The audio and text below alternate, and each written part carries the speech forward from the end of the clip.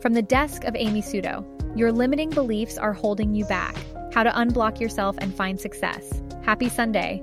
In today's newsletter, you'll read about what limiting beliefs are and how they're hurting you, how mindset is a core component of success, and how fear sabotages us. 3-minute story, how limiting beliefs limit your dreams.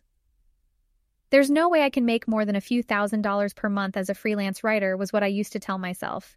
In that moment, I was right. What you tell yourself is your reality. Then, I decided my reality could be different, and I dreamed of a holistic work-life balance where I could travel the world and write for a living. Everything changed, and after a few years, I scaled to $750 per hour and $50,000 months. I was the same writer. The only thing that changed was what I believed to be true. My secret? Getting rid of my limiting beliefs.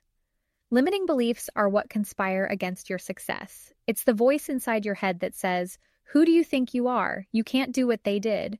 Your dreams aren't going to come true." These beliefs put a ceiling on what we can achieve, and they're how we say no to ourselves. The internet is littered with examples of people doing amazing things, from launching $1 million business in a weekend to creating a 7-figure education business built on dancing on TikTok. You can find inspiration for hitting big goals anywhere. To hit these heights, we have to stop saying no to ourselves. When you're feeling blocked, stuck, or sad, it's time to go into your mind garden and pull out the weeds of your limiting beliefs. Limiting beliefs can stem from fears that are keeping us from action. I find Tim Ferriss's blog post about fear setting an inspiring reminder that our fears aren't as rooted in reality as we think.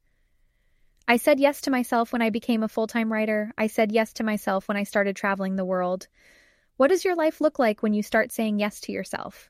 2 quotes to inspire you. You either walk inside your story and own it, or you stand outside your story and hustle for your worthiness. Brené Brown. It's not about having a specific path, it's about creating your own path. Emma Gannon. One journal prompt for reflection. Start saying yes. How are you saying no to yourself right now? What are the fears that are holding you back? Break down each of those fears. Are they rooted in reality? What if your fears didn't come true? What would your life look like if you started saying yes to yourself more often? Upcoming Wednesday edition, I'm in Remission.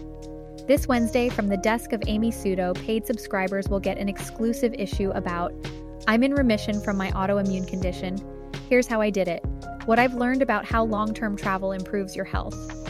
And the unexpected things that were keeping me sick. From the desk of Amy Sudo is a reader-supported publication. To receive new posts and support my work, consider becoming a paid subscriber. I create these newsletter voiceovers using the tool Wondercraft AI, a text-to-speech tool that speaks in your voice so you can create more podcasts, newsletter voiceovers, and video voiceovers, all by just dropping in some text. Use my code SUDO50 or the link in my newsletter to get 50% off your Wondercraft AI subscription. I get a small commission if you use my code, so thanks for your support.